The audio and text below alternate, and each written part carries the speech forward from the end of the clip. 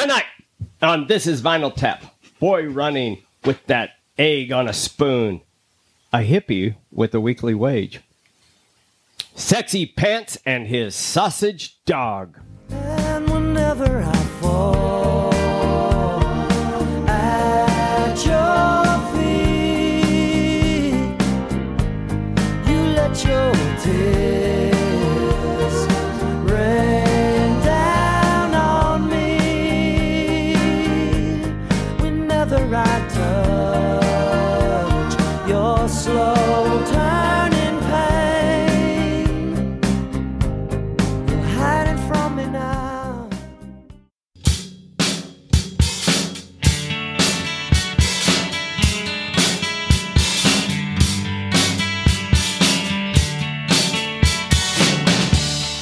In 1948, Columbia Records introduced the 33 1/3 RPM long player record.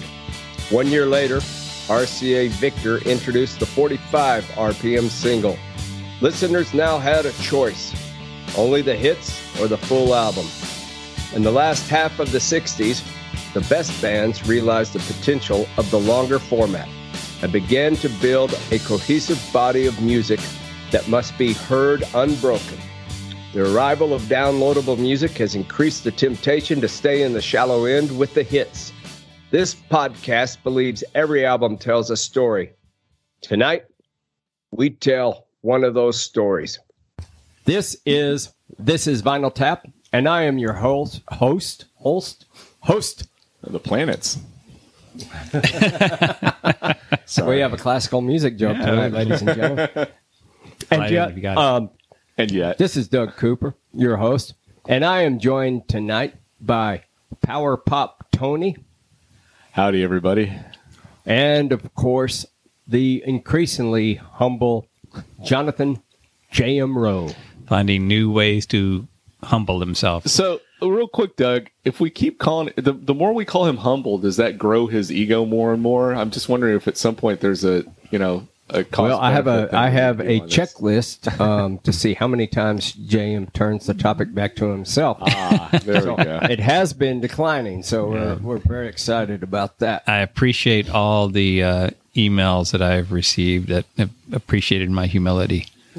The humility bucket. We have a whole bucket full of the... When those things come in, it's about 50-50 things about the podcast, and others are about humility and Jonathan J.M. Rowe.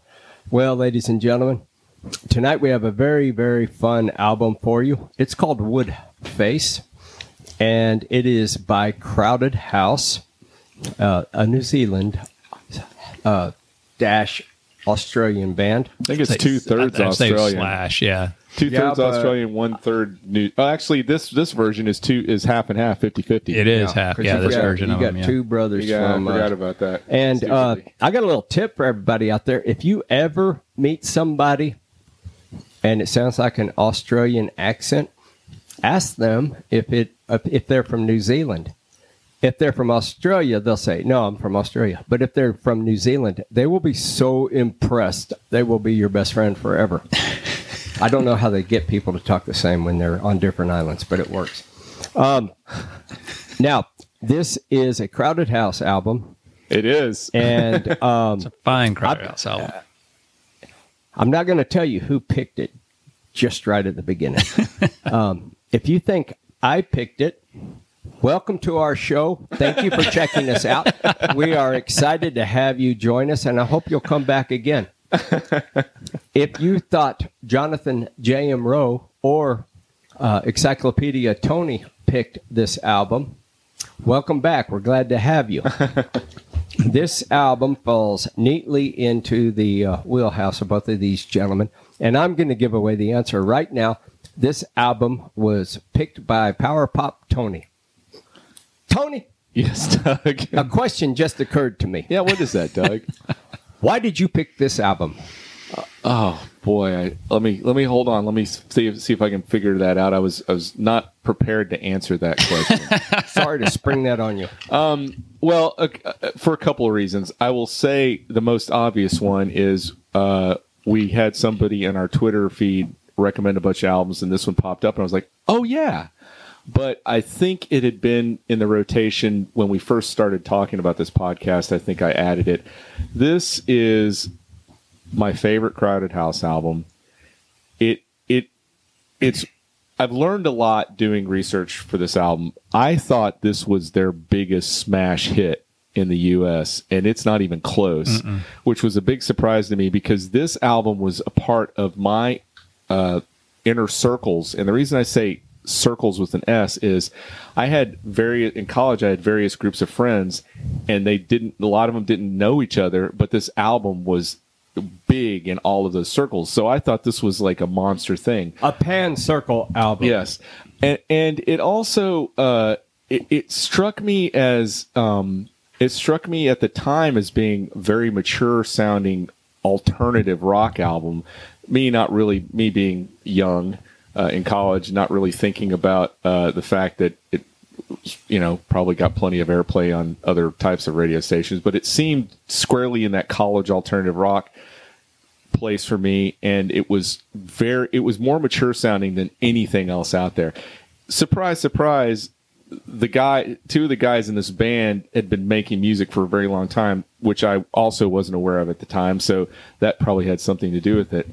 And most of all, it's the music. The music on this album is spectacular. Now, we're falling in that area where we're out of vinyl and we're on CDs. And what happens sometimes with that is there are some things that maybe should have been culled, if you had a little bit more limited time. And we'll talk about that when we get the album. But overall, this album is fantastic and has quite possibly one of my top 5 favorite songs ever on it. So Top 5 favorite. Yeah, at least top 10. Jonathan J.M. Rowe. Yes. Not so long ago, I said, hey, dude, I need to get hip with the kids. Can you tell me some music to listen to? And you recommended an album by Neil Finn called Try Whistling This. She will have her way. Somehow I will still believe her. She will have her way. One day I will come.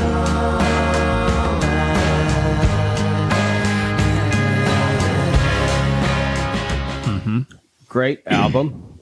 I still listen to that one occasionally, and it is well outside the Doug Cooper decades. Yeah. But very good.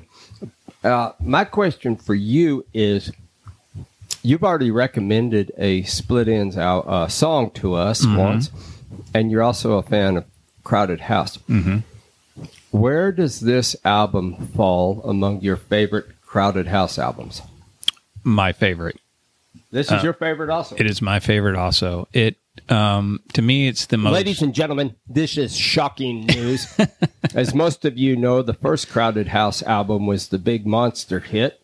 Hey now, don't dream it's over. Hey now, when the world comes in, they come to build a wall between us. We know they won't win.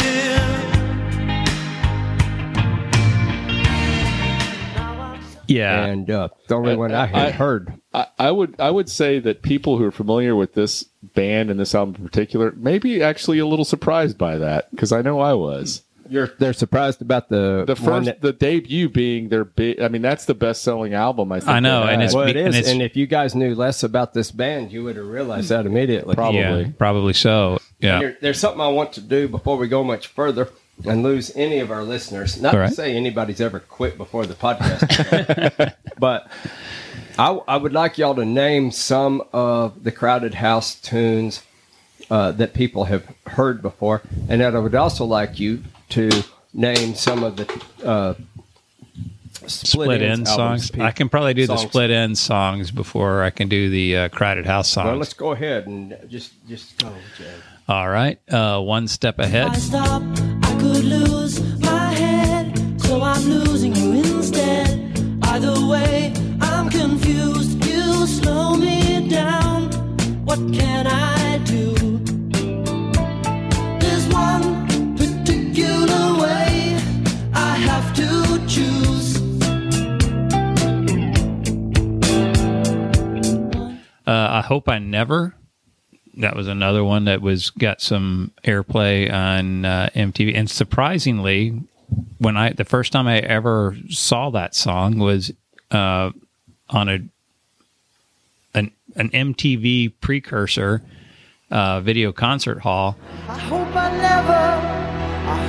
never have to sigh again. I hope I never have to cry again. I still want to be my smile. And I became a huge Split Enz fan. That song alone just made me kind of a big, huge Split Enz fan. And that was, but it's got all sorts of, and it's an interesting video, and it's got all sorts of string arrangements and stuff. And Okay, So maybe a little deeper than I was looking for. Bold as Brass was the song that got me going for Split That's a Ends. Split Ends. Yeah. And then Yeah. what's the one that you covered with us? I got you. Yes. I don't know why sometimes I get frightened. You can see my eyes, you can tell that I'm not lying. Look at you. Yes, that was talked about on episode 59, where we talked about, it was a Violation podcast where we talked Violation about podcast, good yeah. songs on albums we won't review. So that will tell you kind of how JM feels about the album True Colors versus the song I've Got You. The album cover for True Colors is the only album cover from Split Ends that I recognize. Yeah. Tony, can you help us out with some hits from Crowded House? Well, yeah, of course. There's Don't Dream It's Over off their first album. Mm-hmm. There is Something So Strong. Something so strong could carry us away.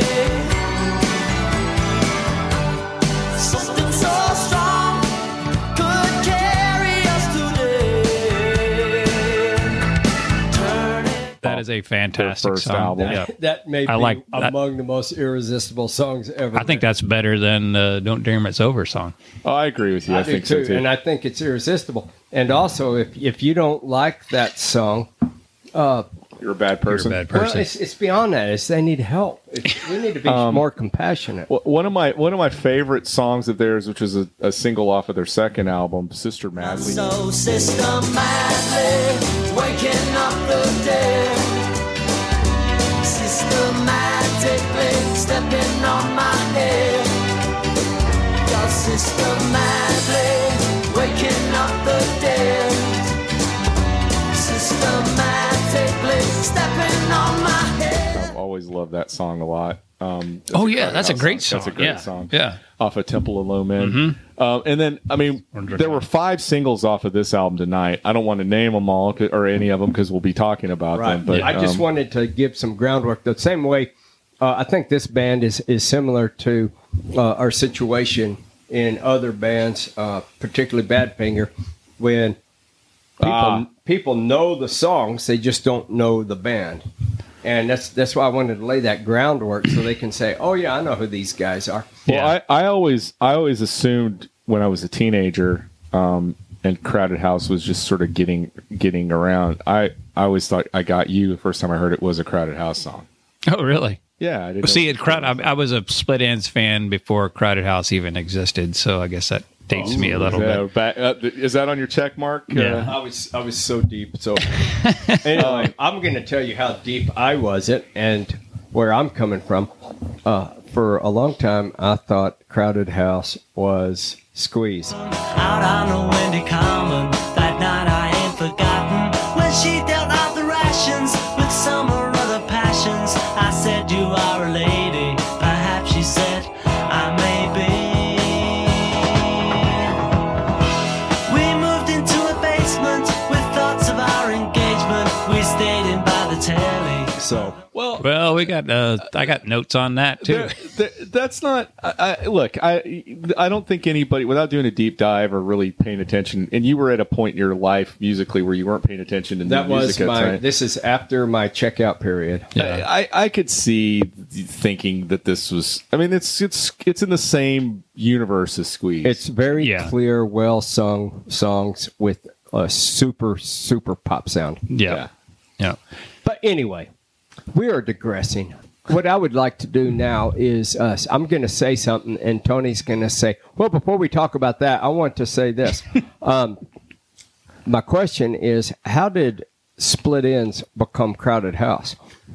Well, Doug, before we talk about that, I think it's worth talking about Split Ends a little bit. I do think we're going to get a little bit of a 2-for-1 tonight. We're not talking about a Split Ends album, but you can't talk about this band and this album, really this Crowded House album in particular, without talking about Split Ends, because there's two guys, one of the founding members of Split Ends and the last leader of the band are in Crowded House, the Finn brothers, Tim and Neil. So I don't want to just talk at you guys about this, but I do want to hit some high points. The thing that's always fascinated me about Split Ends was their first 2, and I'll say 2.5 albums, were very much in the symphonic side of progressive rock. Right. They were essentially the New Zealand version of Genesis.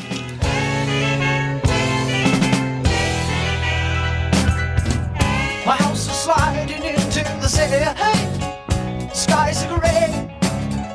Since you've been away.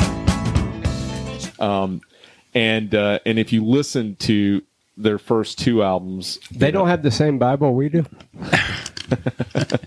very funny. If you listen to the first 2 albums, which are Mental Notes and Second Thoughts, there's no doubt that those are prog rock albums. But again, in that symphonic area, that early Peter Gabriel Genesis stuff. And they even had that same sort of, although the whole band embraced it rather than just one guy, but that same sort of total package thing where they wore costumes. The art direction on the albums were all very tied together. They wore crazy makeup, had crazy hair. I mean, they kind of embraced the thing that Peter Gabriel did with that early Genesis stuff. But this is a band that was formed early in I think 71 in New Zealand with Tim Finn and a guy named Phil Judd, and they were a largely acoustic band at the time. In 72, they're joined by Mike Chum, Miles Goulding, and Mike Howard. Mike Chun's the bassist, and Chun's younger brother Jeff plays drums. And they decided to be a full-time band, and they named themselves Split Ends, but they spelled ends correctly, ENDS. At first, I never realized they did that. Yeah, when they moved to Australia, they changed it to ENZ, partly to represent New Zealand. Oh, Yeah. So, and also just to be cool and hip. But what really changes their sound to kind of dive into the prog sound stuff is Tim Finn acquires a Mellotron. Mellotron. Dun, dun, dun. Here we are again, Here we ladies and are. gentlemen. and they get a keyboard player named Eddie Rayner who joins the band, and that allows Tim Finn to step out from behind the keyboards and take more of an active role as lead singer, and they start becoming more of this sort of progressive rock band. Yeah. What's interesting about them is when they get signed by Mushroom Records, which was a pretty They were pretty big hip new label in Australia. Well, do you know who else they signed No, who? from America? Heart. Yeah, I'm sorry to hear. Yeah, I'm sorry to hear One of that my too. least favorite you know, bands on the yeah. planet. Those chicks But- are hot. But anyway, they start getting a little bit of fame, if you will, a little bit of a cult following. Their first tour was with they opened for John Mayall, Really? who we've talked about Yeah, who before we've on talked the podcast, right? Because of he basically raised He's the- several Fleetwood guitar Mac. He's players. the, he's the kindergarten for Fleetwood Mac. British, Fleetwood Mac. guitar players. Yeah, And Fleetwood. and Yardbirds. Yeah, and Yardbirds, and then for in between their first and second album, they toured. Their management company also had a touring group or whatever, or touring corporation, and they could get them on these big touring opening for these big touring acts. So they end up touring with for opening for Flo and Eddie, for Lou Reed, Jeez. and for Roxy Music. Really? Yes. And what happens with Roxy Music is, while opening for them, Phil Manzanera gets enamored with the band. Yeah. He falls in love with them and says, I want to produce your second album. So, what happens fairly, I mean, I'm making it quick, but they end up getting a new manager who, the only reason I'm talking about this guy is it's fascinating. They end up getting John Hoppy Hopkins as their manager. We talked briefly about him in the Pink Floyd episode because he co-founded International Times newspaper, which is the underground newspaper, and he opened the UFO Club, which is where Pink Floyd got their start. So John Hopkins, or Hoppy as they called him, was instrumental in kind of getting Pink Floyd off the ground, early Pink Floyd off the ground. Anyway, he ends up managing Split Enz. Tony, I'm sorry. Yeah. Very sorry. Sorry. But I'm going to have to stop you. Uh-huh. We have all been here before.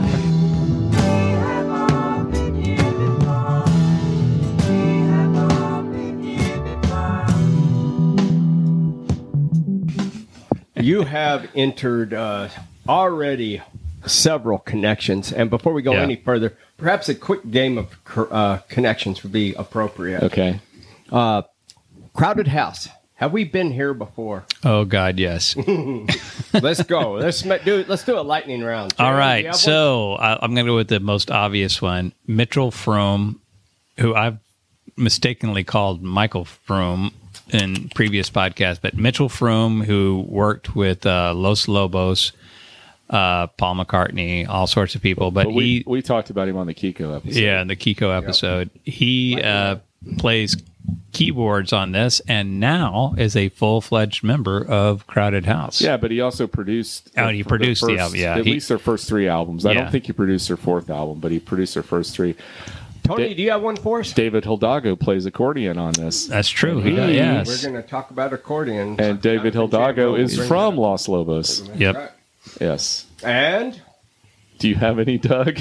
I do, and I can't remember. Phil Manzanera, but we already I mentioned talked about that one from I wonder if Roxy Neil Music. Finn has ever played with an important rock band.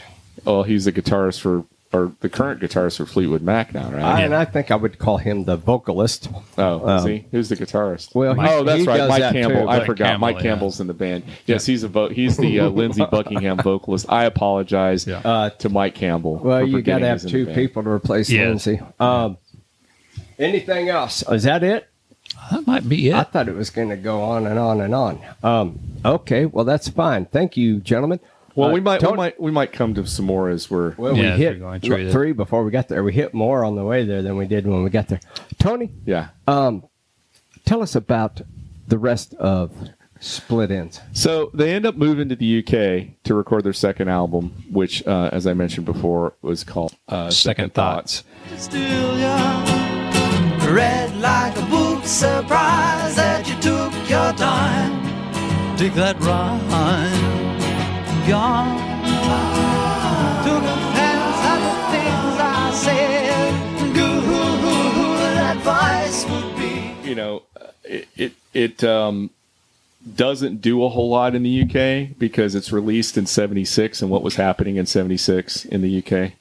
Punk rock. And the English press did not like what Split Enz was doing. In fact, there's a quote that called them the dying gasp of art rock, which is not fair because that album's really good. The thing they start doing is they start making these crazy promotional videos. Yeah, they do. And they are crazy. They are crazy, like guys throwing guitars into water, and swimming pools and stuff. The two off of this the songs off this album they did one for was Late Last Night and then Sweet Dreams, which is it'll be on the website, but It's bizarre. It is bizarre. But This would be the one that the Eurythmics did not cover. this is not a Eurythmics It had song. nothing But to at do some with point, Eurythmics. Tim Finn and one of the other guys in the band are dressed in unitards, bouncing around like little bunnies. Yeah, they're Phil Judd's hair flies off his head at one point. something happened. Their videos became more. They were kind of pioneers in that weird ass video Yeah. stuff. I mean, there were some weird videos that came out around this time, and they were at the forefront of that. Iggy Pop did some weird ones, and Not Iggy. Well, and we talked before about Queen's role in that, and Bowie too. Bowie was doing Bowie it. did some. But a big thing happens between their second and their third album, and that is that Phil Judd decides he doesn't want to be in the band anymore, and he leaves, founding member. And Tim Finn and Phil Judd were the writing partners for Split Enz, and so he leaves, and Tim Finn says that they were close to breaking up for a while, but that happens. So they're looking for a replacement, and who did they decide to get? They decide to get Tim's younger brother, Neil, 17-year-old, I guess 19 at the time, Neil Finn. But he was 17 at once. Yes, he was. At one point, he was 17. So, and it was actually Mike Chun, the bassist's idea to bring him in. He had seen Neil Finn had a band called After Hours, and he saw an After Hours gig, and mainly because I think his Jeff Chun, his younger brother, was in the band too, and he was blown away by Neil Finn, and he's like, "Look, guys, we're searching all over the place. Here's a guy who already knows the band, and we." We need to bring him in. So they bring Neil in to the band, and they record their third album, which is called Dysrhythmia, which is where the band starts becoming less progressive and a little bit more new wave.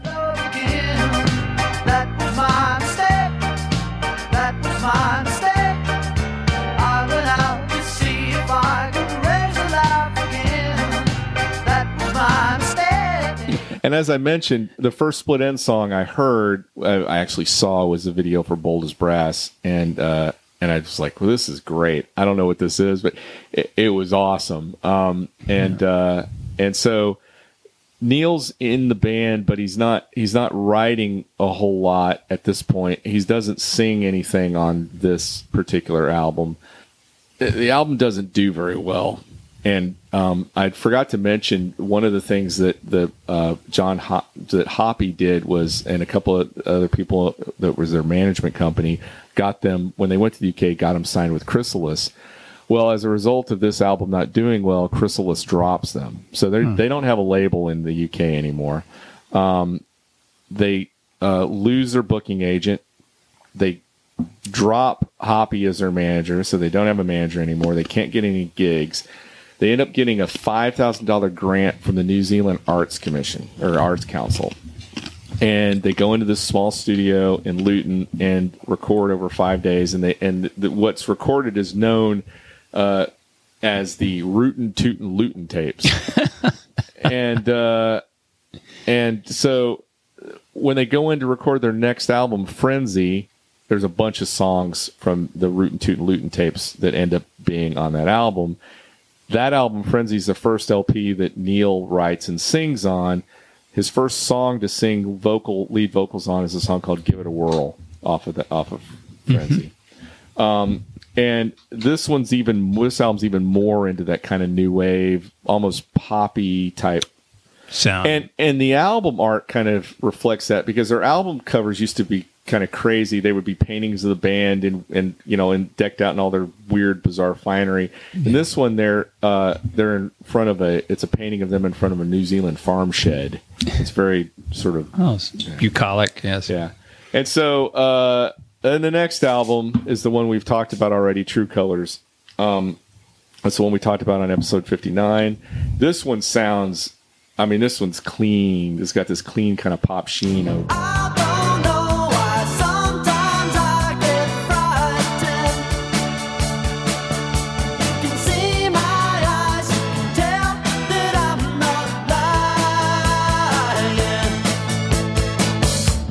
What's kind of funny about True Colors is it's their biggest commercial hit. The album is number one in Australia. It stays number one for 10 weeks. And the single for 8 weeks, I Got You, becomes huge. It's their highest selling single in Australia. The song charts in the UK, hits number 12. The US, it peaks at number 53. It's the first time the band does that. Cracks the charts in the U.S. Yeah. The album went number one in New Zealand as well, and it was in the top 40 in Britain and top top 40, I think, in the U.S. What's funny about that was Mushroom Records thought the album was a commercial dud and that the band had wasted their $34,000 recording it. Jeez. They didn't think there was a single decent tune on the Not a album. single. Nope. And boy, were they wrong. Yeah. Boy, did they have mushroom on their face.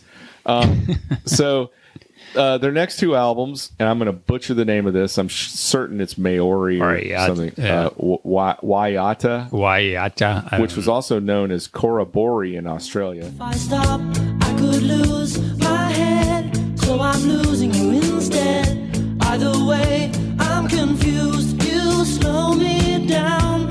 What can I do? And Time and Tide, both of those also topped the Australian charts and charted in the US and the UK. So they're kind of on a roll at this point. And for reasons nobody understands. Except Tim decides he's got the solo bug and he wants to break out and do his own thing. And the band's running out of steam at this point, and they're in recording their second to last album, Conflicting Emotions. They what's kind of cool about that was Phil Judd did the artwork for that album.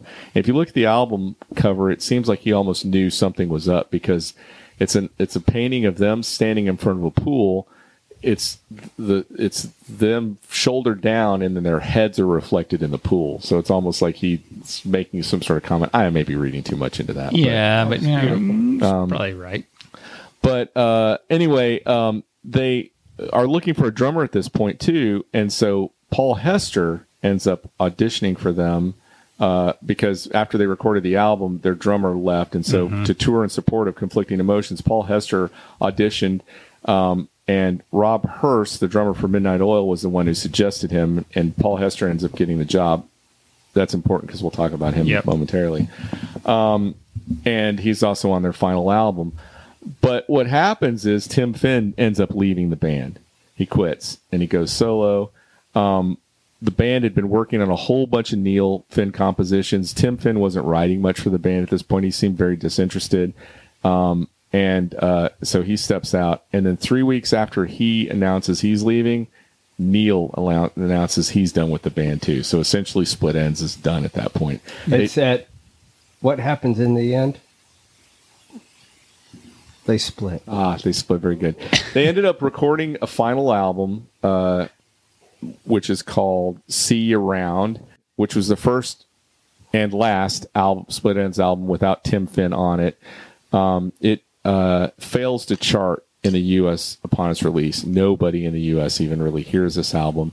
They end up doing a farewell tour called the Ends with a Bang tour, and then end up calling it quits at that point. Yeah. So what happens is Paul Hester and Neil Finn decide they want to start a new band, and while they're at the Melbourne show doing their Ends with a Bang tour, Nick Seymour approaches Neil and says, "I'd like to be in your band." And so they form a band called the Mullanes, and it's a band. The reason they're called the Mullanes is that was Neil Finn's middle name, and it was his mother's maiden name.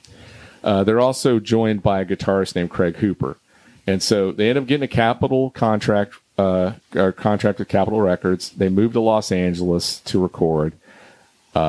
Craig Hooper leaves, so they're left as a trio. But they continue that way. The record company hates the name, the Mullanes, and they hate their second choice, which is called Largest Living Things. Although Hester evidently uses that for a project later, his own project in the 90s. Yeah. So they changed the name to Crowded House after their cramped living quarters that they were staying in while they were recording their first album in Los Angeles. Really? Most of the Crowded House debut album was written while they were the Mullanes, so they were planning on recording as that until Capitol poo-pooed it. So just real quick going through it, their debut album comes out. We talked about it already. It had the singles Don't Dream It's Over. Hey now, don't dream it's over. Hey now, when the world comes in, they come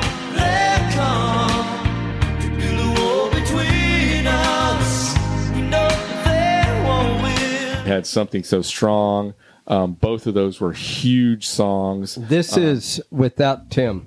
This is This is Neil Finn, Paul Hester, and Nick Seymour are in the band. And so Tim Neil's doing all the singing on this album. He's doing all the singing on it on the first album. Yeah. It hits number 9 on the U.S. adult top 40 Billboard chart. It wins Song of the Year and Best Video Award at the MTV Best New Artist Award as well.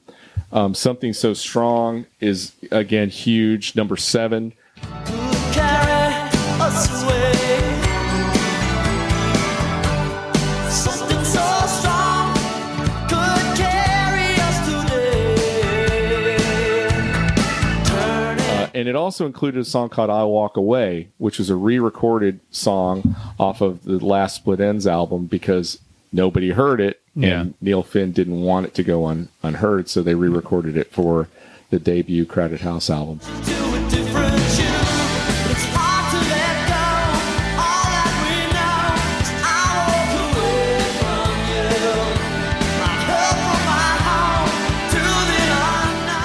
This album came out in 1986. Yes. There was a lot of good stuff put out in 1986. And a lot of bad stuff. There was an enormous amount of bad stuff put out. We're dealing with, this is the hair metal phase. There's Huey Lewis in the News doing don't that. knock Huey Lewis in the News. Well, but Janet Jackson's Control, all that. I mean, there was just so much that I did not like at this point. You're talking about top 40 radio. Yeah, I mean, top 40 radio was horrible. College radio, and that's what I was about to say. College radio was playing some great stuff. Yeah. There's also music that was, I mean, Peter Gabriel So came out at this point, which I absolutely loved. Graceland came out, which I absolutely loved. World except one person loves Graceland.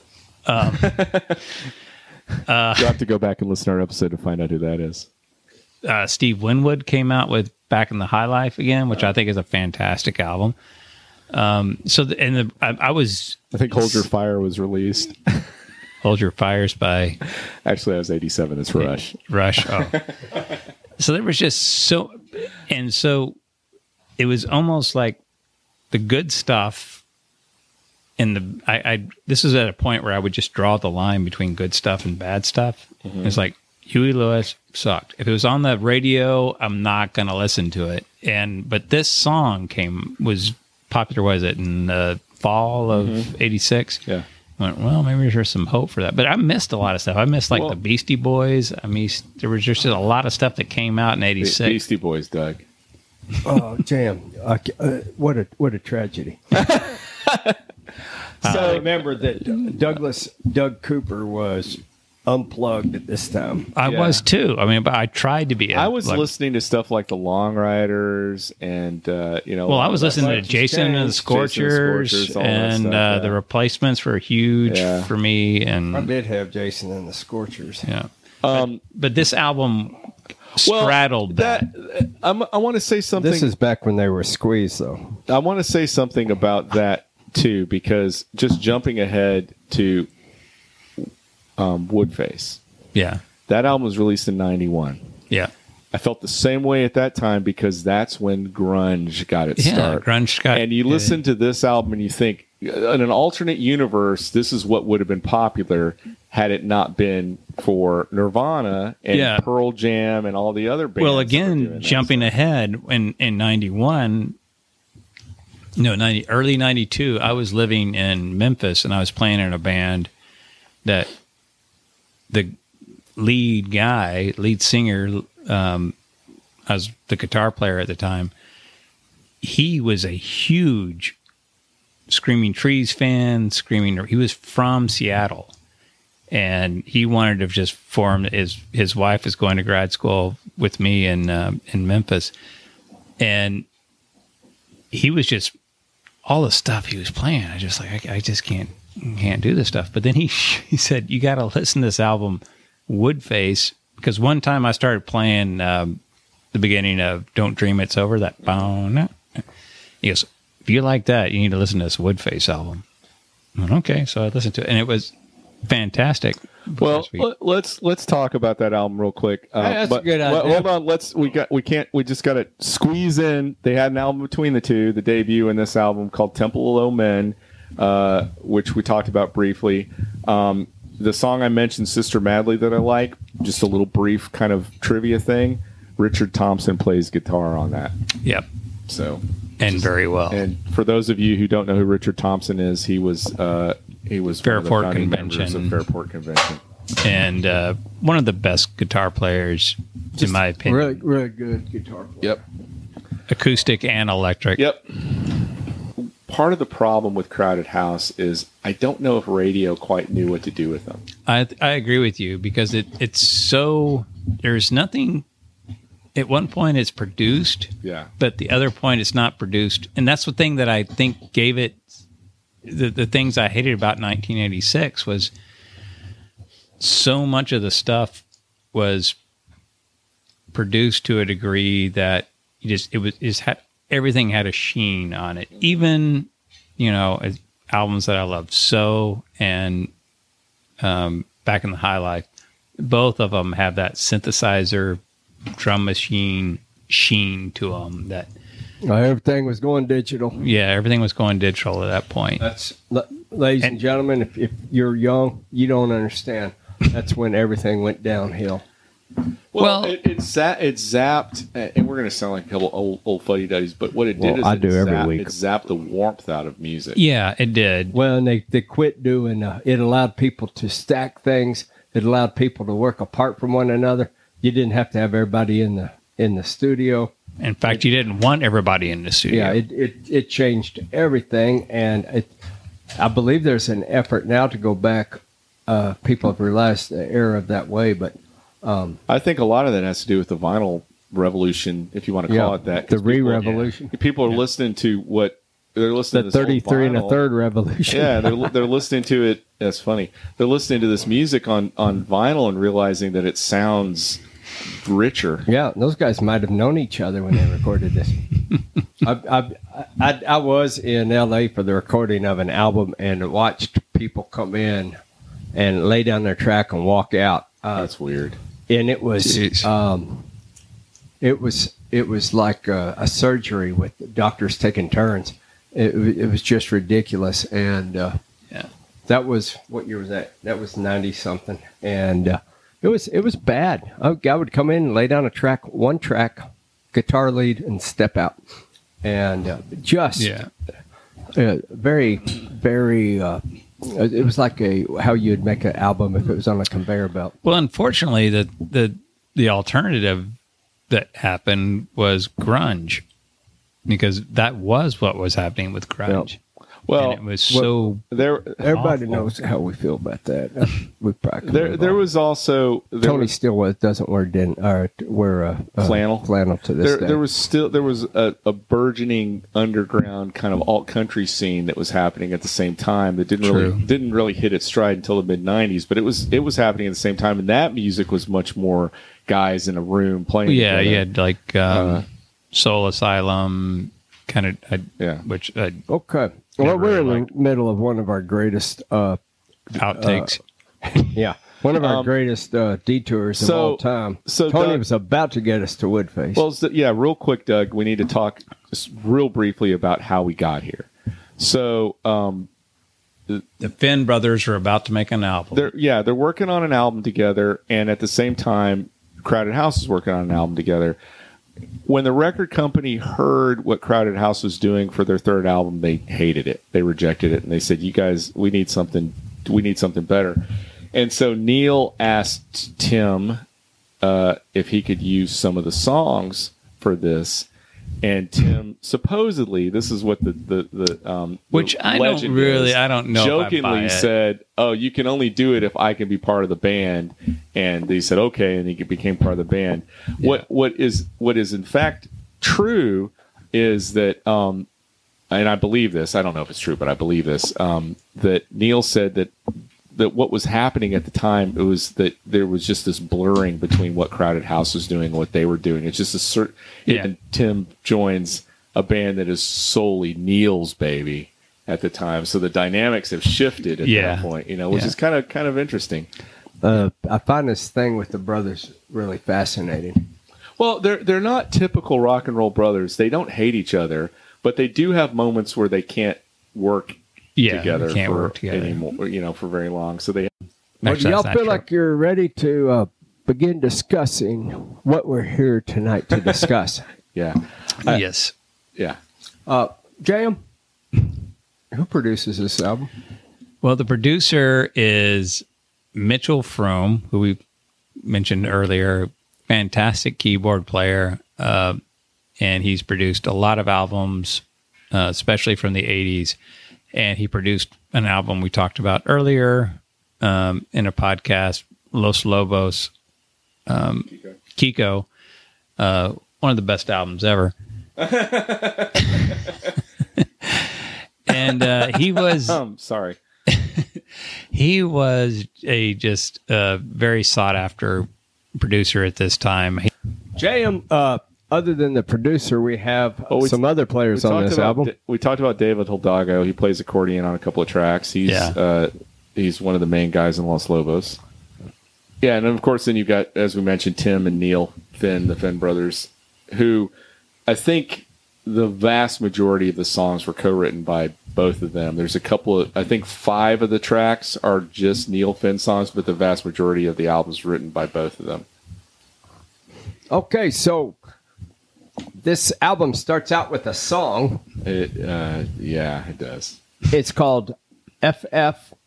No, wait, that's my name for it. It's called Chocolate Cake. Can I have another piece of chocolate cake? Tammy Baker's got a lot on her plate. Can I buy another cheap Picasso fade? It's not one of the strongest openers in the history. It is. So there's a history and a little story about this song. The guys in the band wanted this. They urged the record company to release this song as their first single in the U.S. The record company and their management said, "We don't think that's a very good idea." And the band said, "We disagree. We want to do it. It's a funny song. It's taking the piss out of the U.S. and we really want to do it." And so they did, and it backfired on them tremendously. The feeling by most music journalists as well as the band is that had they not released Chocolate Cake as their first single, this album would have done significantly better than it did. Why they couldn't think other songs on this album? Well, but here's the thing: beyond the sort of making fun of Americans and our love of idiot celebrities and stuff, the song's just not very good. No, it's not. It sounds preachy, and well, I remember the Rolling Stone review of it. They were talking about the album being made. They had the members of Crowded House sitting around a chocolate cake, and just, I guess that was a publicity photo for it. But well, Neil Finn has said in an interview that it's confrontational and it gave the wrong impression. So regardless, again, of the lyrics, this song doesn't sound like anything else on the album. It's got a weird kind of dance groove to it. It's got this. What is that? A harmonica that they have? I don't know. It's unattractive. I absolutely hate the chorus. I hate it. It's awful. It sounds like they're trying to do bad sax. Yeah, stacks to me. Here's the weird thing: this song hit number 2 on the alternative airplay Billboard charts. So it got a lot of airplay because in college radio, and that's again maybe where my mind was, because I thought this song was big and didn't have anything to do. I thought this album was huge because of that, but this backfired on the band. This it was charted worse than their first 2 albums. Which is a shame considering everything that's on this album. Everything after this song. That's why I call this song FF. Fast forward. For those of you with a cassette player, it made me realize how many bands from other countries feel so at home criticizing the United States. Well, even if they are, it's just I don't silly. know. Do American bands go around writing songs about other than South Africa. I don't think that we go around lecturing everybody else. Yeah, but we're the big boys. Well, I know, and I don't think we care too much. But here's the thing, though. I don't take this. This song isn't like this song isn't serious. I mean, they're trying. Well, I don't. It doesn't have any impact on me because they're making fun of things that I make fun of. It just seems gratuitous. What about Andrew Lloyd Webber losing his pants or something? No, he drops his pants when he bows to the Queen. Did he do that in real life? I don't think so. I don't know. I was wondering if that actually happened. Oh, maybe. Who knows? How did he make anybody mad? I don't know. My point, again, regardless of the lyrics, it's just not a good song. No, it's a bad song. I remember Well, let's go past this turd because there's so many good songs on. Well, this album. and the next one next is song is one of them. So It good. is. This is It's Only Natural. It's only natural that I should want to be there with you. It's only natural that you should feel the same way too. It's easy when you don't try going on. It's track 2. Should be track 1. God, I love that. it would have been nice. This to, is the thing that there's two things that make this album so good: the way the guitar is mixed and the way it is so clear, and it comes through, and then the bass. Well, you missed in my opinion, the biggest thing that makes this album so great. What's And that? that's those two guys singing together. Oh God, yeah. The harmonies on this harmonies album are fantastic. amazing. This song is the ultimate of the album. Yeah, because they sing. I think there's a better one, but I'll agree with you. Sing, I think that they harmonize throughout. So well. I think they This is harmonize the most balanced the two vocals are. Yeah. But I also think they harmonize throughout the entire song on this. It's not just coming in the chorus Right. and sort of things. They Yeah. sing. It's like an Everly Brothers thing. Yeah. But going back to what you said about the guitar, the guitar riff on this song is fantastic. God, and it seems so simple, but it is not. Is that Mark Hart? I'm assuming it's Neil. I think it's Neil. Yeah. Yeah. They, I don't feel I have any confidence on guessing who's singing at any time on this album. Well, there's only one song that Tim sings lead on. Yeah. Is that right? Every other song Neil Finn sings lead on, and Except Paul Hester does Italian. Didn't he sing lead on Italian? He wrote it. I don't know if he sings it. Okay. But maybe. I don't know. We should look that up before we get to the song. But this song, another weird thing, this was their third single. They released 2 songs, Chocolate Cake being one of them, before they released It's Only Natural as a single. Well, I can think of 2 I would release before this one, even though I do think this is a fine song. Well, I mean, I remember I had never heard what is my favorite song on the album. It's probably my favorite song by anything Split Ends, Finn Brothers or Crowded House has done. This song was the one that I associated with them the most.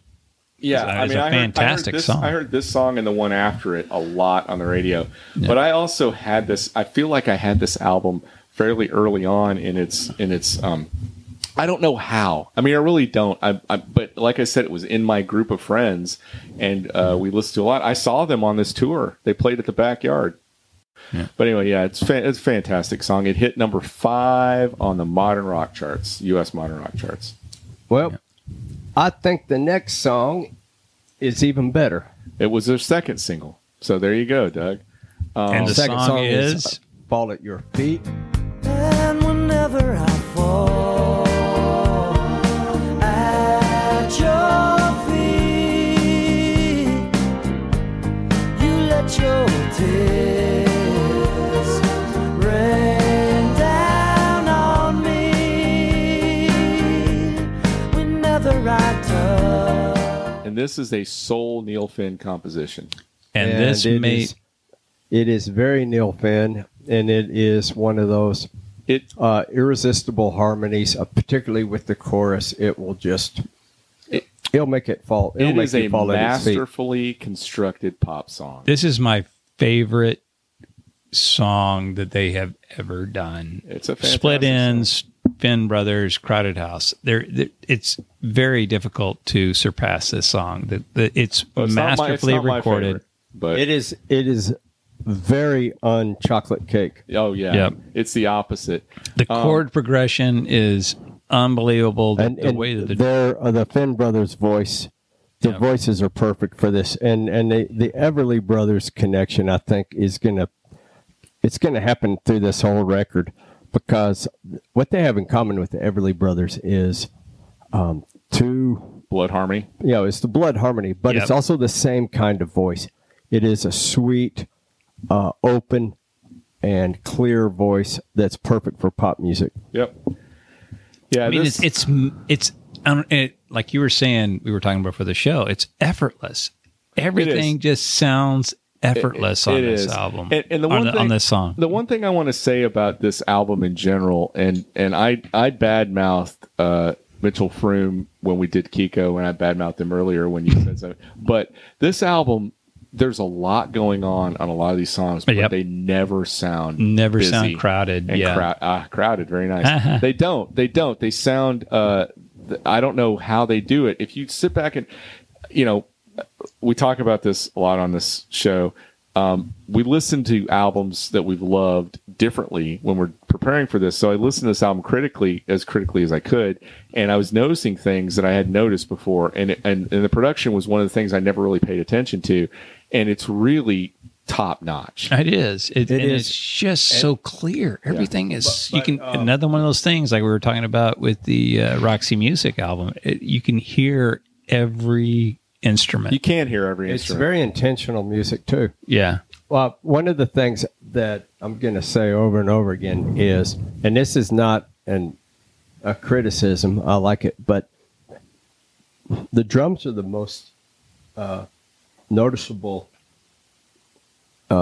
instrument. instrument in this. They're at the front of everything. They start most of the songs, and then they're always right there in Yeah. front, even in front of the vocal. Me. I have a question for you, Doug. What are your feelings about the lyrics on this album? Well, Because you're a lyrics guy. I thought a lot about that. I didn't think you'd like it. Here is what I came up with. Okay. When I look at Picasso and I see his block art, I go, what? And then I look at earlier Picasso with the realism, Right. and I go, okay, this guy could do that.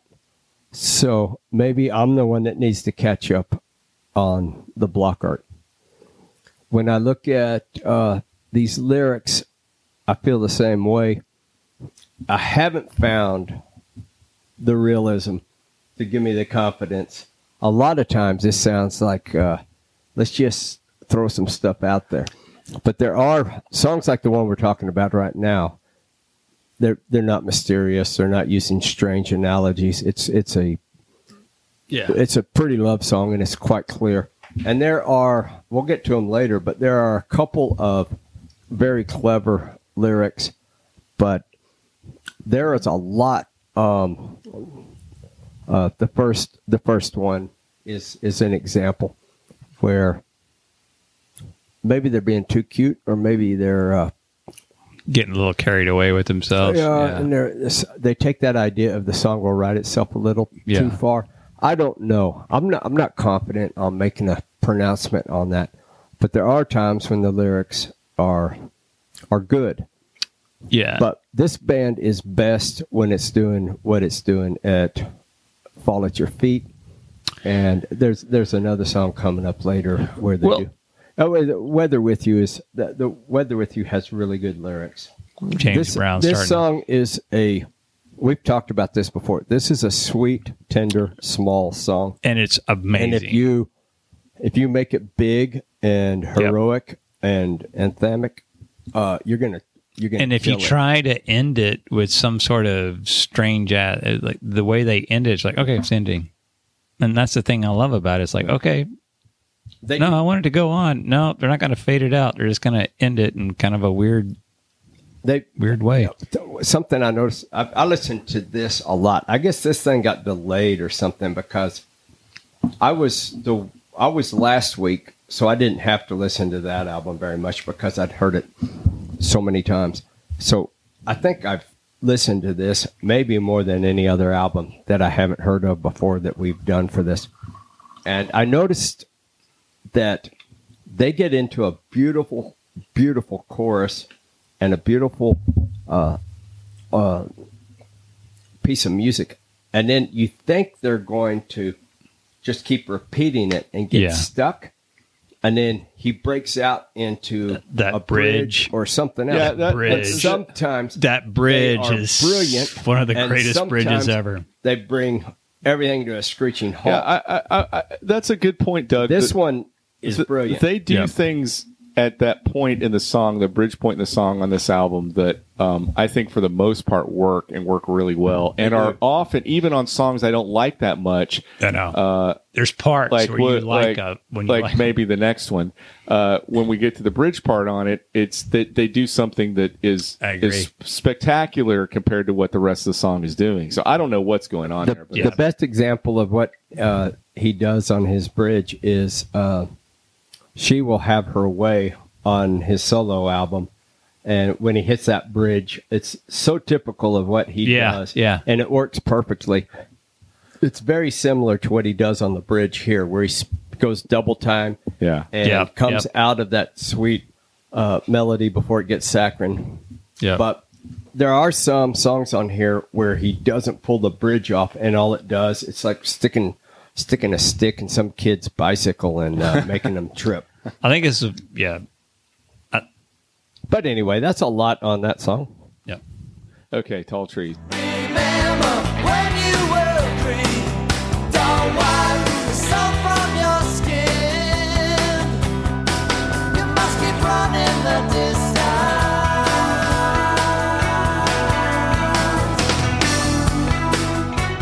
This has never been one of my favorite songs on this album.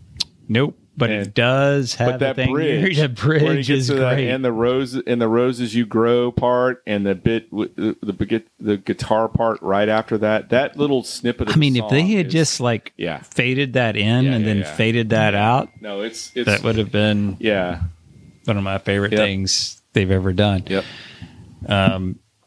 It's not well. It's and the lyrics are pretty good. The talking lyrics about the salt on your skin when you're running and. That sounds like something only me and Jan would know from back when we ran too much. I don't think this is a bad song. I think the thing that doesn't work is when they shout "tall trees." Yeah, because that's so unlike them. Yeah, I think that's it. I realized that again, listening to this album critically, because I don't think I would have felt the same way about this song prior to doing that. But I realized there are times in the choruses on some of these songs when they do things that are almost seem like that you could see them playing in front of a crowd, getting the crowd to say the same thing they are, that just seem a little out of place to me. And this is one of those songs. I agree with you 100%. I think seeing this live, I think if you saw this live, this song would increase in its popularity for a live show compared to being on a Well, it seems like... And then I also feel like this song doesn't know where to go after a while. Well, that's exactly what my notes say that.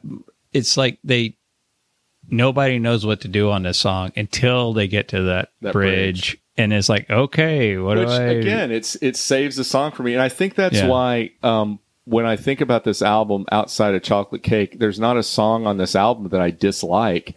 There are some I like more than others, right? But I think it's because there's parts of every song that I find immensely attractive. Yeah, I agree with you. That if they could just somehow make the Tall Tree, like I said, if they could just make that a 30-second. Yeah. Well, I think that's the least Crowded House song on the album, especially the way I think the first Chocolate Cake is the least. Yeah, Crowded so House. that's Tall Trees. Yeah, no, you're right. It's kind of anthemic in a way that's very. It's like a hairband or something. The way it ends. Yeah. Okay, we'll move on to a much better song now. This is called "While My Guitar Gently Weeps."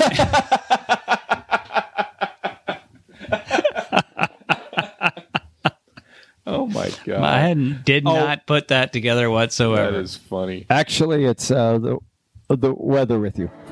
Or do I sing like a bird released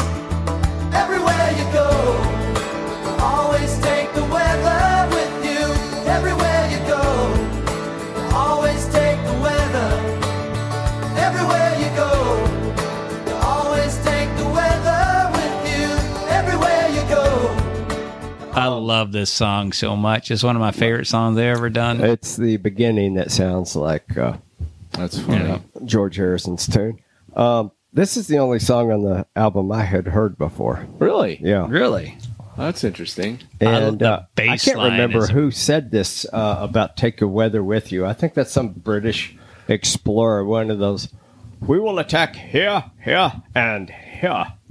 We'll take the weather with us. Well, this is the first song or the only song off this album you heard. Yep. It didn't chart in the States at all. I don't know how I came across This it. was the first one. This is the only song that I knew before I heard the album. Really? Yeah. See, I don't know how much of this I heard on the radio and how much of it when I was listening to this, and I'll be honest, I hadn't listened to this album probably in maybe a year or so before I pulled it out to listen to it. And I had forgotten all the songs that were on it. I was like, "Oh yeah, this is on this. This is on this." You can't believe how many Yeah. badass songs are on it. And this is another one of those albums where I find it's difficult for me to say. I mean, it's really not because I do have a standout favorite, but there's so many great moments on this album. Oh, God. You know? Yeah. And that's the thing about what makes listening to this album so worthwhile. Even if you don't like everything you're hearing, there's going to be standout moments. It's one of the few albums that actually does that. It was the most successful single from the album, but it didn't chart in the U.S., which is weird. But whatever. But I love it. I wonder why I heard it. Well, it's very, it's a little more sparse than the rest of the songs. And it's got a really cool guitar. I love that acoustic guitar that's going through it the whole time. Oh yeah, it's they talk about. It's one of the few songs that you could sing by a campfire by them. Well, I was wondering how many of these songs. I thought about something. It's the first album I thought about this on Doug listening to. Is how many of these songs passed the kitchen table test for you? Quite a few. And can you explain what that is? Since I just threw that out Well, there? yeah, the kitchen table test is really how the song appears naked. No tricks, no great musicians, just the song. Someone sits down at the kitchen table with you and says, "Listen to this," and they play it on the guitar. Only a great song can make it through that, and I would say a lot of these do. I do too. I think there's quite a few that do. If they did a unplugged album, I think that would hold up nicely. Yeah. One of my favorite things that Neil Finn said about this, just because it's funny, is he evidently got asked a lot about 57 Mount Pleasant Street, and he's like, it never existed. He goes, my sister did live on Mount Pleasant, but the number that she lived on just didn't sound as cool as 57. So that's why it didn't sound very musical. Anyway, That's great. yeah, Whisper and moans. I thought you. Far beyond the veil, sound of whispers and moans.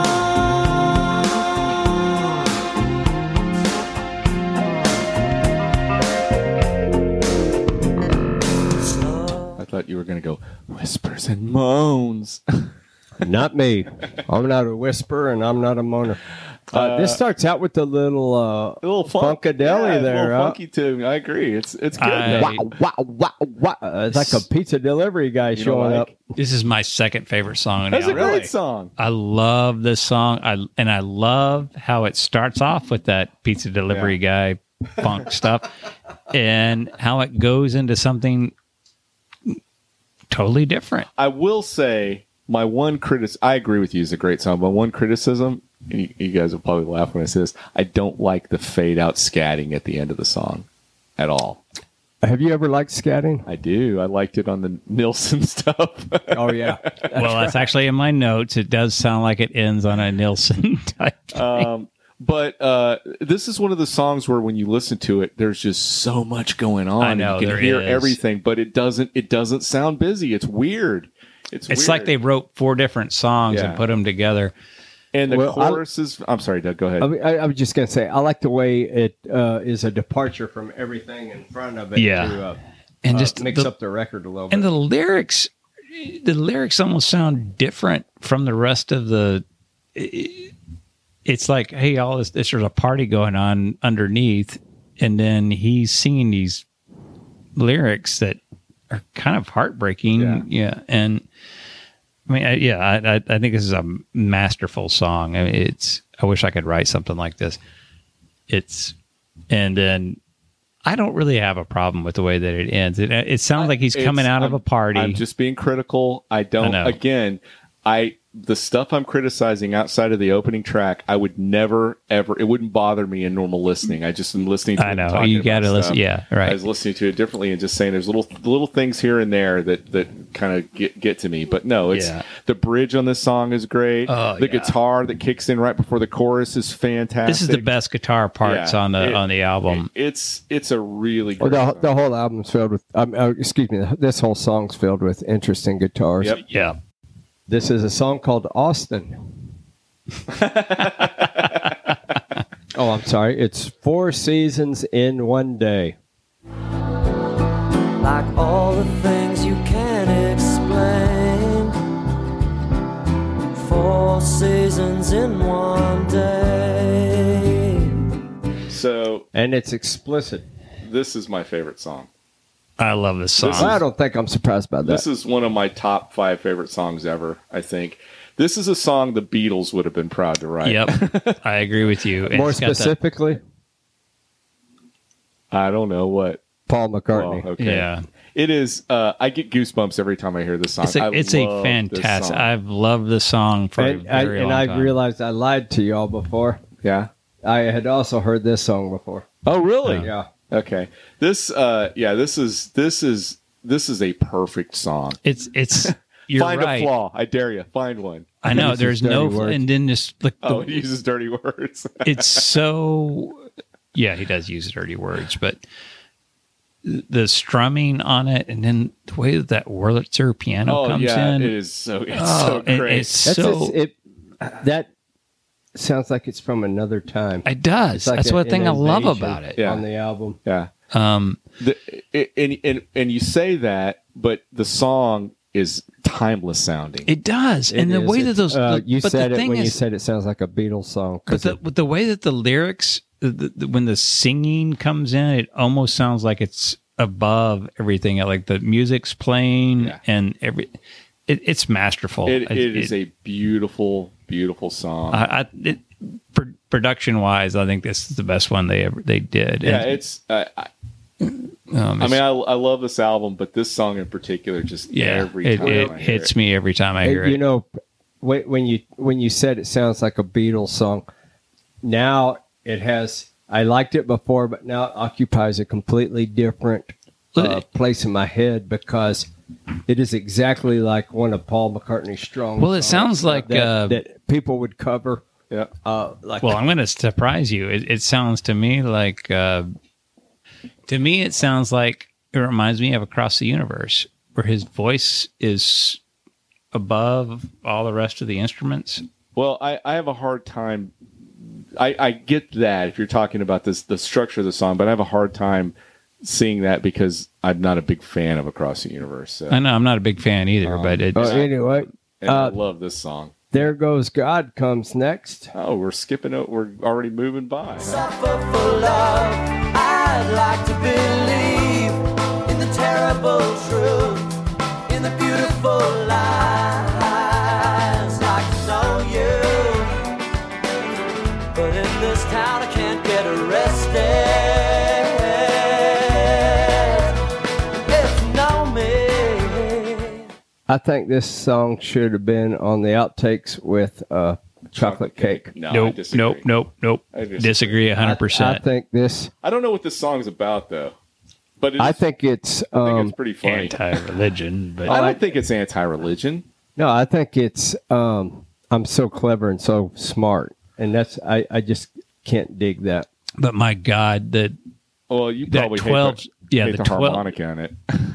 I love the harmonica. I don't care about the harmonica. I love it's not Neil Young's. I mean, it's not Dylan's harmonica. I love that 12-string Middle Eastern sounding guitar.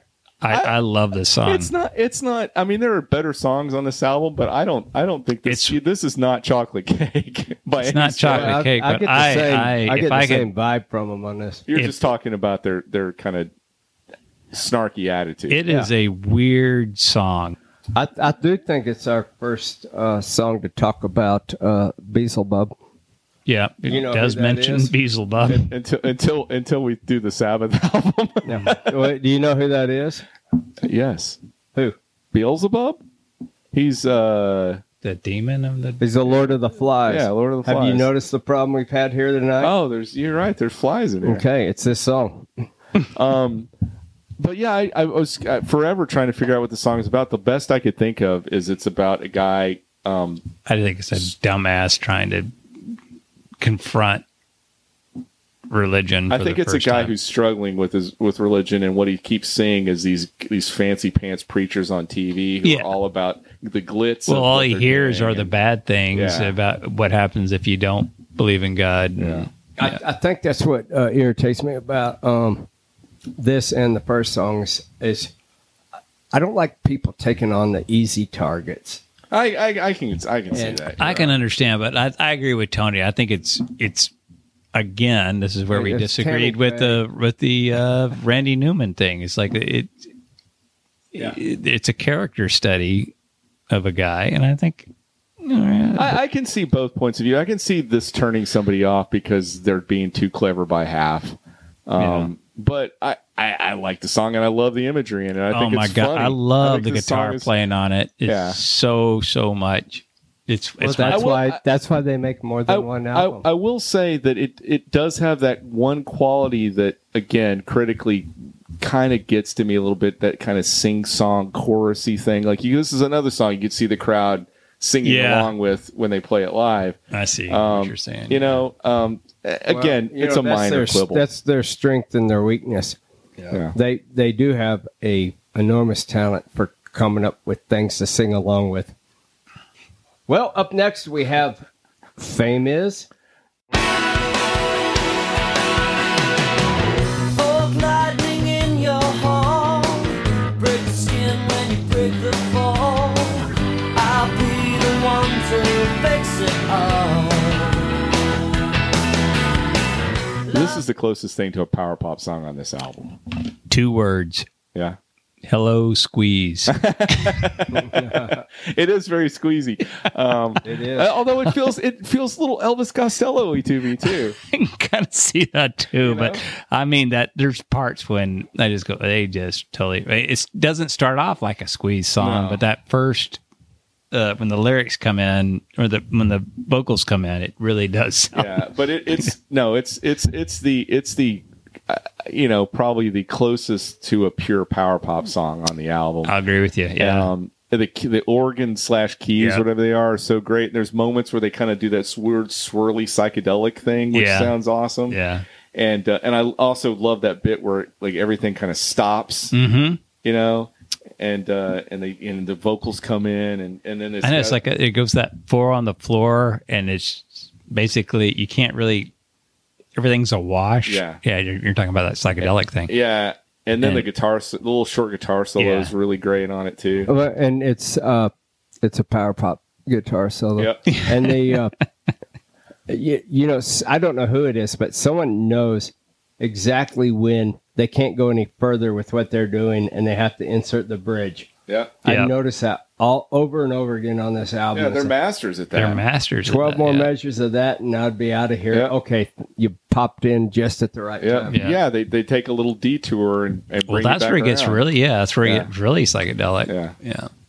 But it's a good song. Well, next, ladies and gentlemen, it was a dark night. We need to light a cigarette and have a glass. I walked into a glass Mel's of whiskey in Diner. our hand. I had my usual peach pie and a cup of coffee, and then she walked in, the dame that was going to destroy my life. And all I can ask, all I ask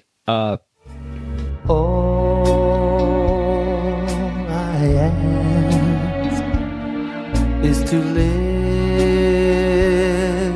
each moment free from the land. Take the road forgotten. Don't leave. What did we do? We backed up about 4 decades, 5 decades. This is Tim Finn's lead, Tim Finn's lead, his only lead on the album. I like it. I think I like this song a lot. I think it would be so. What makes the song, and I think what also breaks the song, are the string arrangements. Because I listen to it and I disagree. I love the string arrangements. I did not say that I didn't love them.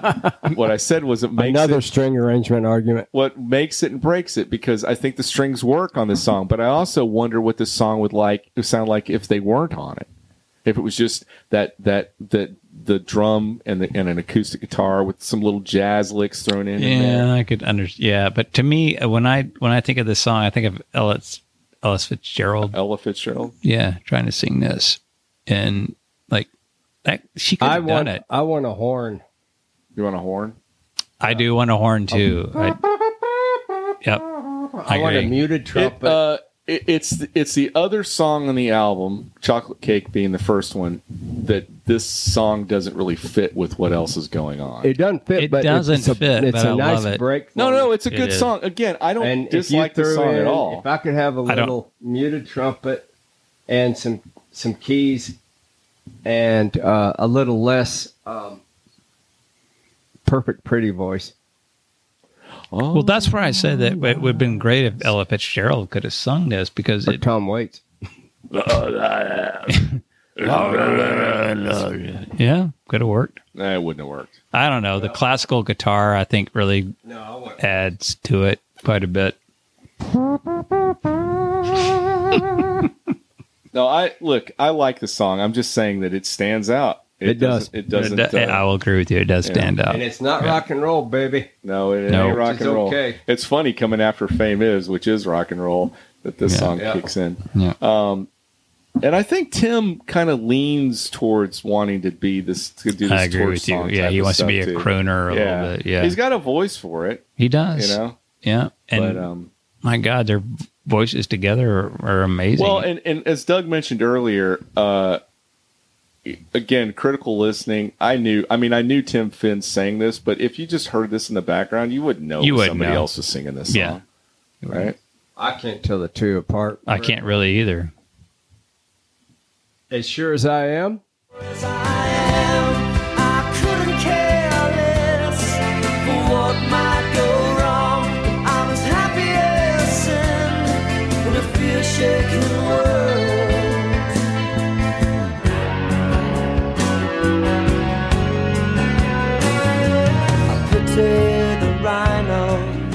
I adore this song.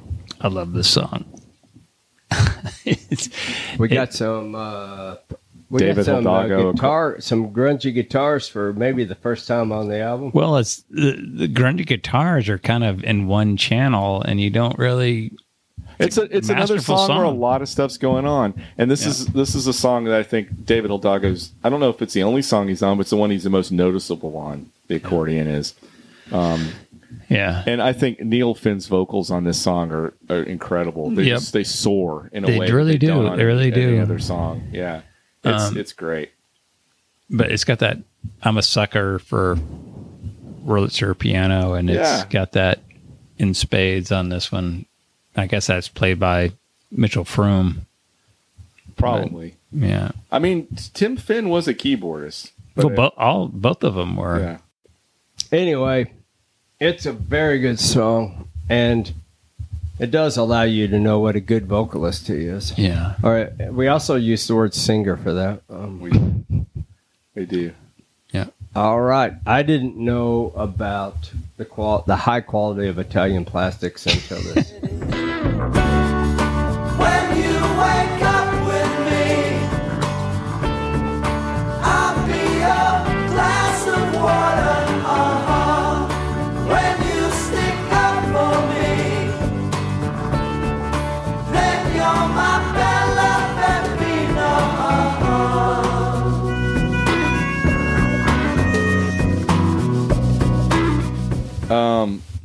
Yeah. This song is Italian Plastics. I'm surprised at how much I like this song.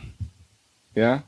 Yeah, it's the one written by the drummer. Is that right? It's written by the drummer, and we were trying to determine. Neil Seymour.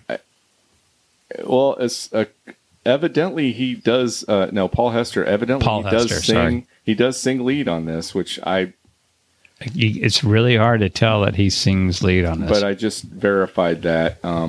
Verified it in a forum. I don't know how trustworthy that is, but it's got great harmonies. I'm not the biggest fan of this song, but I think that this was written by a drummer. The bass player got to have some fun as well, and I think that the bass playing on this is absolutely amazing.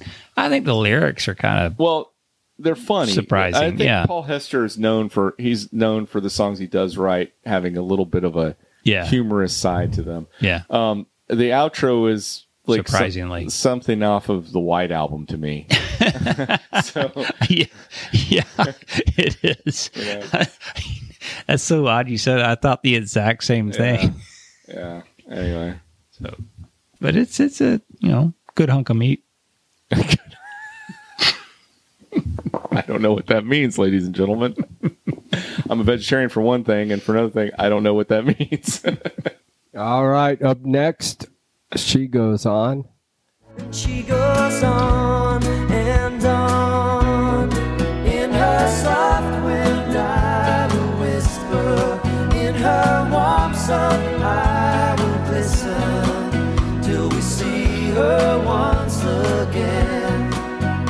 In a world without end. Owe it all to Frank Sinatra. This song is... Do y'all know what's special about this song? It's a tribute to their mom. For what? To their mom. Oh, it makes me like it more. What else do you know about it? That's all. That's the only thing I know. Is that the most important thing about this song is this is Doug Cooper's favorite song on the album. It's a fantastic song. It's a fantastic It is irresistible. And there's only one kind of person out there who does not like this song. And that's a bad person. It's a horrible person. Yeah, this was their mom died, and so they wrote this as a tribute to her. And when we read the lyrics, I know. I almost in her started. soft wind, I will whisper. In her warm sun, The I will sound listen. of her laughter. When I realized it was on that, and I on. started almost boohooing. This is why I think. In the soft wind. This is why I don't. This is why I don't think that. There Goes God is an anti-religion song because you can't. Well, I don't think it is. I think it's just. I don't think it is snarky either. song. But because this song comes from somebody who's got a very deep understanding about things. yeah, this comes from a very different place than the rest of the songs, and it's absolutely the harmonies. The lyrics are amazing on The this song. lyrics are amazing. And the Yeah, harmonies I'm so are glad you incredible. told me this was about their mom. Yeah. The idea of two boys singing that chorus to their mother is it's heart wrenching. I'm appearing about in the eyes of the children in the About clear the- blue mountain view. I'm about to boohoo now. I'm about to. Also, we probably should move on. But anyway, this song is absolutely irresistible. Yeah, it's It makes me. I did not realize how deep this album was until I. well. That's the thing. You get you hear this and you get one song and the next song you're like, where, what's going on here? That's why I was so surprised when I realized this album didn't do as well as I thought. I thought this was their, because I do believe most people think this is their masterpiece. How on Everybody God's green thinks earth that this album didn't chart it. Look, there's so many variables that don't involve the quality of the album. Yeah. But this song is. I don't know if y'all agree with that theory that you have a certain amount of self-control for each day, and after you use it up, you kind of let yourself go. Yeah. Like you make yourself go to the gym. You make yourself work hard all day. You make yourself take care of some chores, and by the end of the day, you have nothing left, and you go eat a whole gallon of ice cream. Right. That's what this song did to me, because I used up all my self-control, not rewinding it and hearing it again, because it is absolutely irresistible. Yeah. I could not believe how good this song was. And I've been listening to this album for so long, and this was the first time I actually really listened to it. I felt the same way. You're listening to it for the podcast. You pay attention to things in a way that you don't normally do. I mean, it's one of the huge benefits about doing this is that That's not to suggest any of y'all need to start your own podcast. We have enough competition already. Yeah. Yeah. How will you go? I'm still here. How will you go? How will you go? Drive through the wind and the rain. Cover it up, cover it up.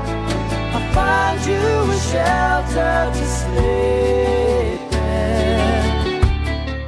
Well, so this is the first album we've talked about that has a hidden track on it, and I will say should have stayed hidden.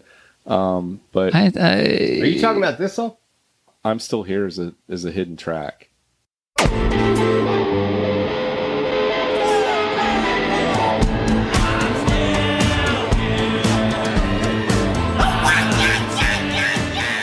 I think this song is How Will You Go is a perfect way to end this album. It floats you out in this kind of dream-like melody. I'm Still Here. Is that the one he's talking about? He wants to get laid and all that?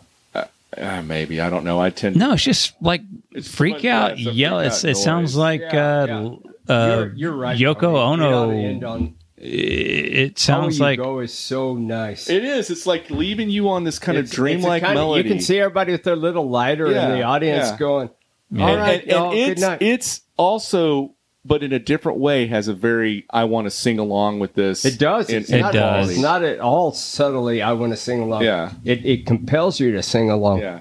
And then that song fades out, and then you get the noise cacophony that's I'm Still Here, and I'm thinking it's like a minute and a half. Like, why did they think that needed? It's nice that it's hidden because then I can just click it off when How Will You Go ends and not ever. I didn't realize it existed because I always stopped it. Yeah. That's why I was always irritated by Her Majesty at the end of. And I don't think Her Majesty. It's just like it's a fine song, but don't put it at the end of the last Beatle album. Right. Well, after everything you just experienced on Abbey and Road. The last song's called The End, and you say in the end the love you take is equal to the love you, or whatever the hell they say. At the end, that's the last thing the Beatles say. And then Paul McCartney's going to poke you in the eye. Oh, excuse me. I got this little tune here I thought would be really cute. Oh, Paul, damn it. All right, so the last song is we did that. I'm Still Here. No, we don't need to talk about that. And so we're done. All right. Well, ladies and gentlemen, this is Doug, your wonderful, wonderful host, and I'm going to thank Tony Encyclopedia for that wonderful album, an album I would never have tripped upon on my own. It is an extremely accessible album. There are a lot of songs that will grab you right away. It's a well-produced album. It's a clean album, and it is a very white album. So Tony continues his streak with extremely honky albums. Was there a blue note played on that whole album, J.O.? Actually, there is. There is one point where it does. There's a couple of points where the bass player hits some blue notes, but yes. Save your blue notes. Yep. But Tony, thank you. I did enjoy that album. I'm glad it's in my collection now. Well, good. I'm glad I know that it's not Squeeze. Well, I'm glad I could introduce. Where are these guys now? Well, they're actually touring.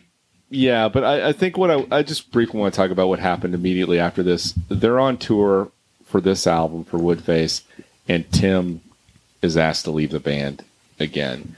Not again, but just he's asked to leave the band. So this experiment of the Finn brothers being Crowded House lasted one album and I think half a tour. It happened here in Austin, didn't it? No. It happened. I think they were in the UK when he. I may. Oh no! It's Paul. They asked Paul Hester to leave in Austin. So Neil Finn says is that it's not very interesting. They didn't get in a fist fight or anything like that. It just, what happened was they would be on stage performing these Crowded House songs, and Tim would be off on the side standing with an acoustic guitar looking out of place, and it didn't feel right when they were performing as the Crowded House.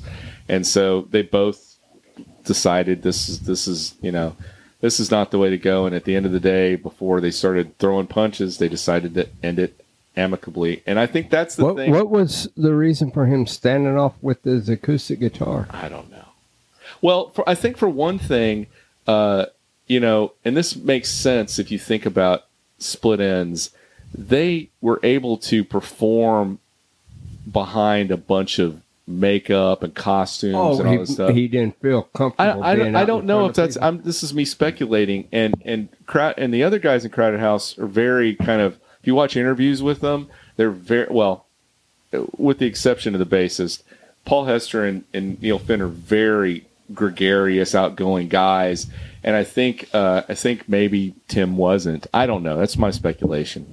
But yeah, as a very shy person myself, I understand that. They did get together, as JM said. The Finn brothers released a couple of and they played all the instruments. Yeah, no, they're very talented. Yeah. The sad thing is that the drummer Paul Hester ended up taking his life. At, 46, I think. Yeah, very, very young.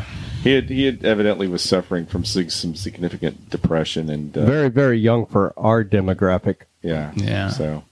Anyway, very sad. But yeah, as JM said, they released an album. Mitchell Froom is a full-time member. They released an album last year, and they've been touring with it. I think when Neil Finn's not with Fleetwood Mac, they're touring with Crowded House. I have not seen any video of Neil Finn singing Fleetwood Mac songs. I did see him singing Crowded House songs with Fleetwood Mac, and Stevie backing him up when it was very attractive, but I have not heard him sing. Did that sound good? It sounded really. I mean, he's got a great voice. She has a great voice, and then I'm sure I was hearing Mike Campbell do extremely appropriate things on the guitar behind him. When I think of Mike Campbell, if Rolling Stone magazine ever puts out top 50 appropriate guitar players, he will be at the top of the list, or they're crazy. That's funny. Yep. Well, that was great.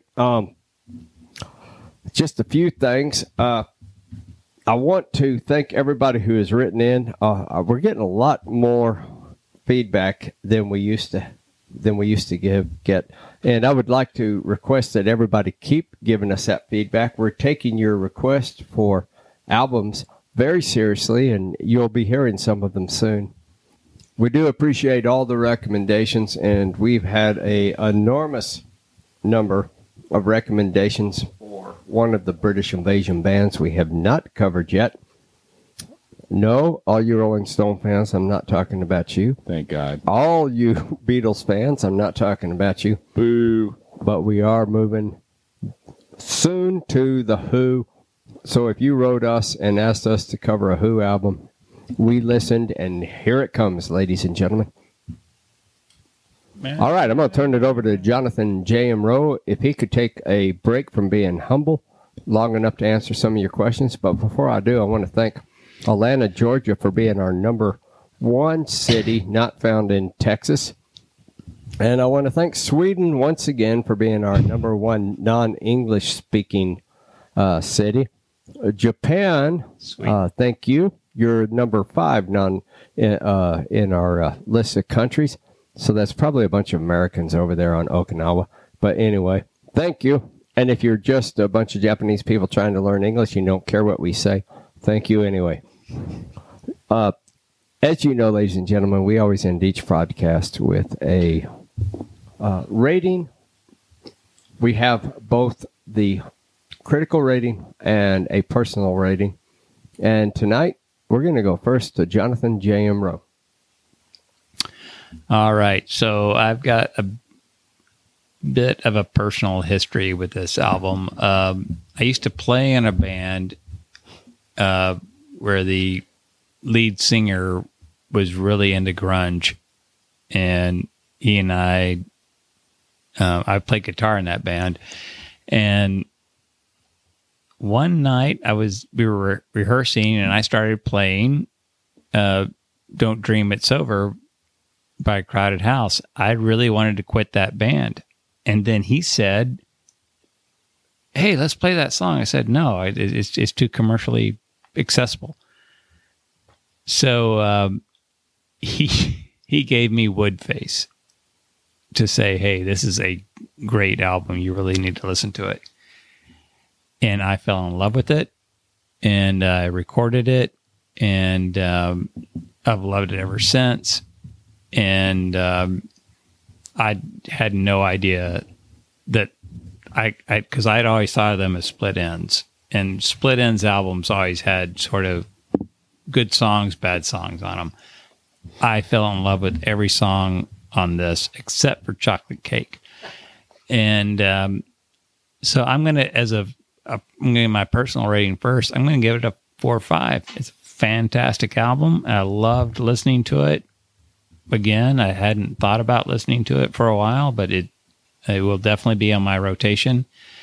As a critic, I'm going to give it a 4.8. There really isn't that much bad about this album. There's really not that many bad songs on it. Sometimes the lyrics get a little cloying. Chocolate Cake could probably have been left off, but I can't think of another song that should have been. So, 4 or 5, 4.8. Thank you, dear producer. So, ladies and gentlemen, I'm going to go next, and mine is easy. It's 4.5 and 4.5. This is an irresistible album with irresistible songs. I would take the scalpel out and remove 2 of the songs, but they're not so bad that it does much damage to the rest of the album. This is a clean, well-produced album with 2 exceptional singers and a tasteful mix. So that's all I have to say about that. And with that, we're going to go to the expert on the album. Tony, hand clap. What would you say, Tony? Well, I'm going to say it's easy as well because I'm going to give it a 4.8 for both. The Chocolate Cake isn't going to knock this album out of my love for it, mainly because the fact that it's got one of my top 5, 10, I don't know where I'd put that song, in Fall that at Your rotation. Feet. No, 4 Seasons in One Day. Oh. But it's definitely in the top 10. It may be top 5 for me. An album that has that song on it, as well as just the other songs on this album. Doug talks often about accessibility and how something is instantly accessible, and that's the if you can skip Chocolate Cake, and you hear that first song, it's everything on it's on this album is instantly accessible. Next song. You're past the event horizon. Yeah. The harmonies are amazing. I'm a sucker for vocals. The vocalists, Neil Finn's vocals are great, but the harmonies, the blood harmonies on this are fantastic. The tunes are great. Like I said, it sounded like a mature version of what I'd been listening to. So 4.8 for both critic and personal. It's one of my favorite albums. So I'm glad I was able to turn Mr. Cooper onto it. Well, Tony, once again, you took me from my period of darkness, and you bring me a surprise album that I really enjoyed. Yeah, from the 1991 album.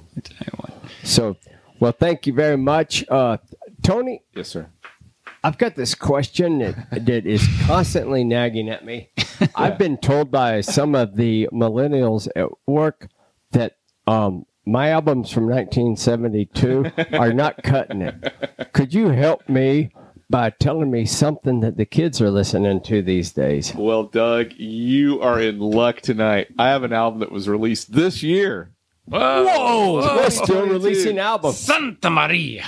It's called Falling in Love with Trevor Blender, and it's by a guy, surprise, surprise, by the name of Trevor Blender. Is that his real name?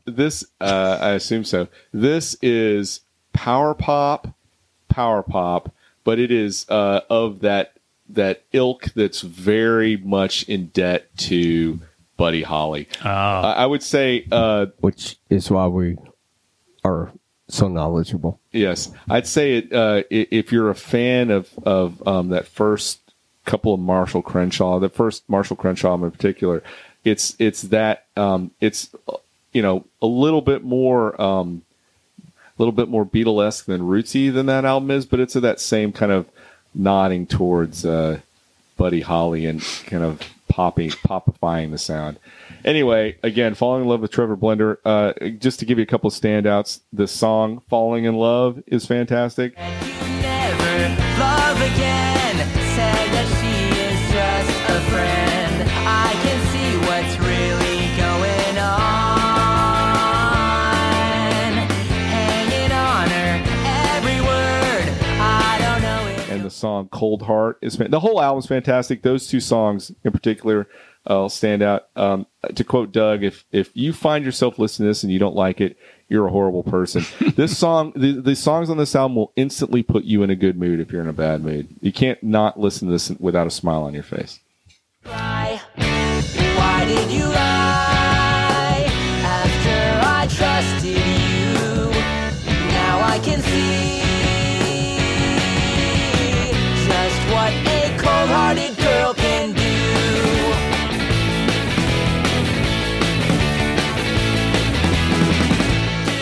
So that brings us to the end of another episode of This Is Vinyl Tap, where all the podcasts go to 11, where we looked at a classic album by Crowded House, Woodface. Please be sure and look us up on our webpage, tappingvinyl.com. And you can follow us on our Instagram page, Tapping Vinyl. Next week, we'll be looking at a classic album by the Talking Heads, Remain in Light. You may find yourself living in a shotgun shack, and you may find yourself in another part of the world, and you may find yourself behind the wheel of a large automobile, and you may find yourself in a For our beautiful host, house Doug Cooper, with a our beautiful co-host, wife. Tony Slagle, And you may ask and me, your humble producer, Jonathan J.M. Rowe. This is Vinyl Tap, where all the podcasts go to 11, and reminding you, wherever you go, always take the weather with you. And you may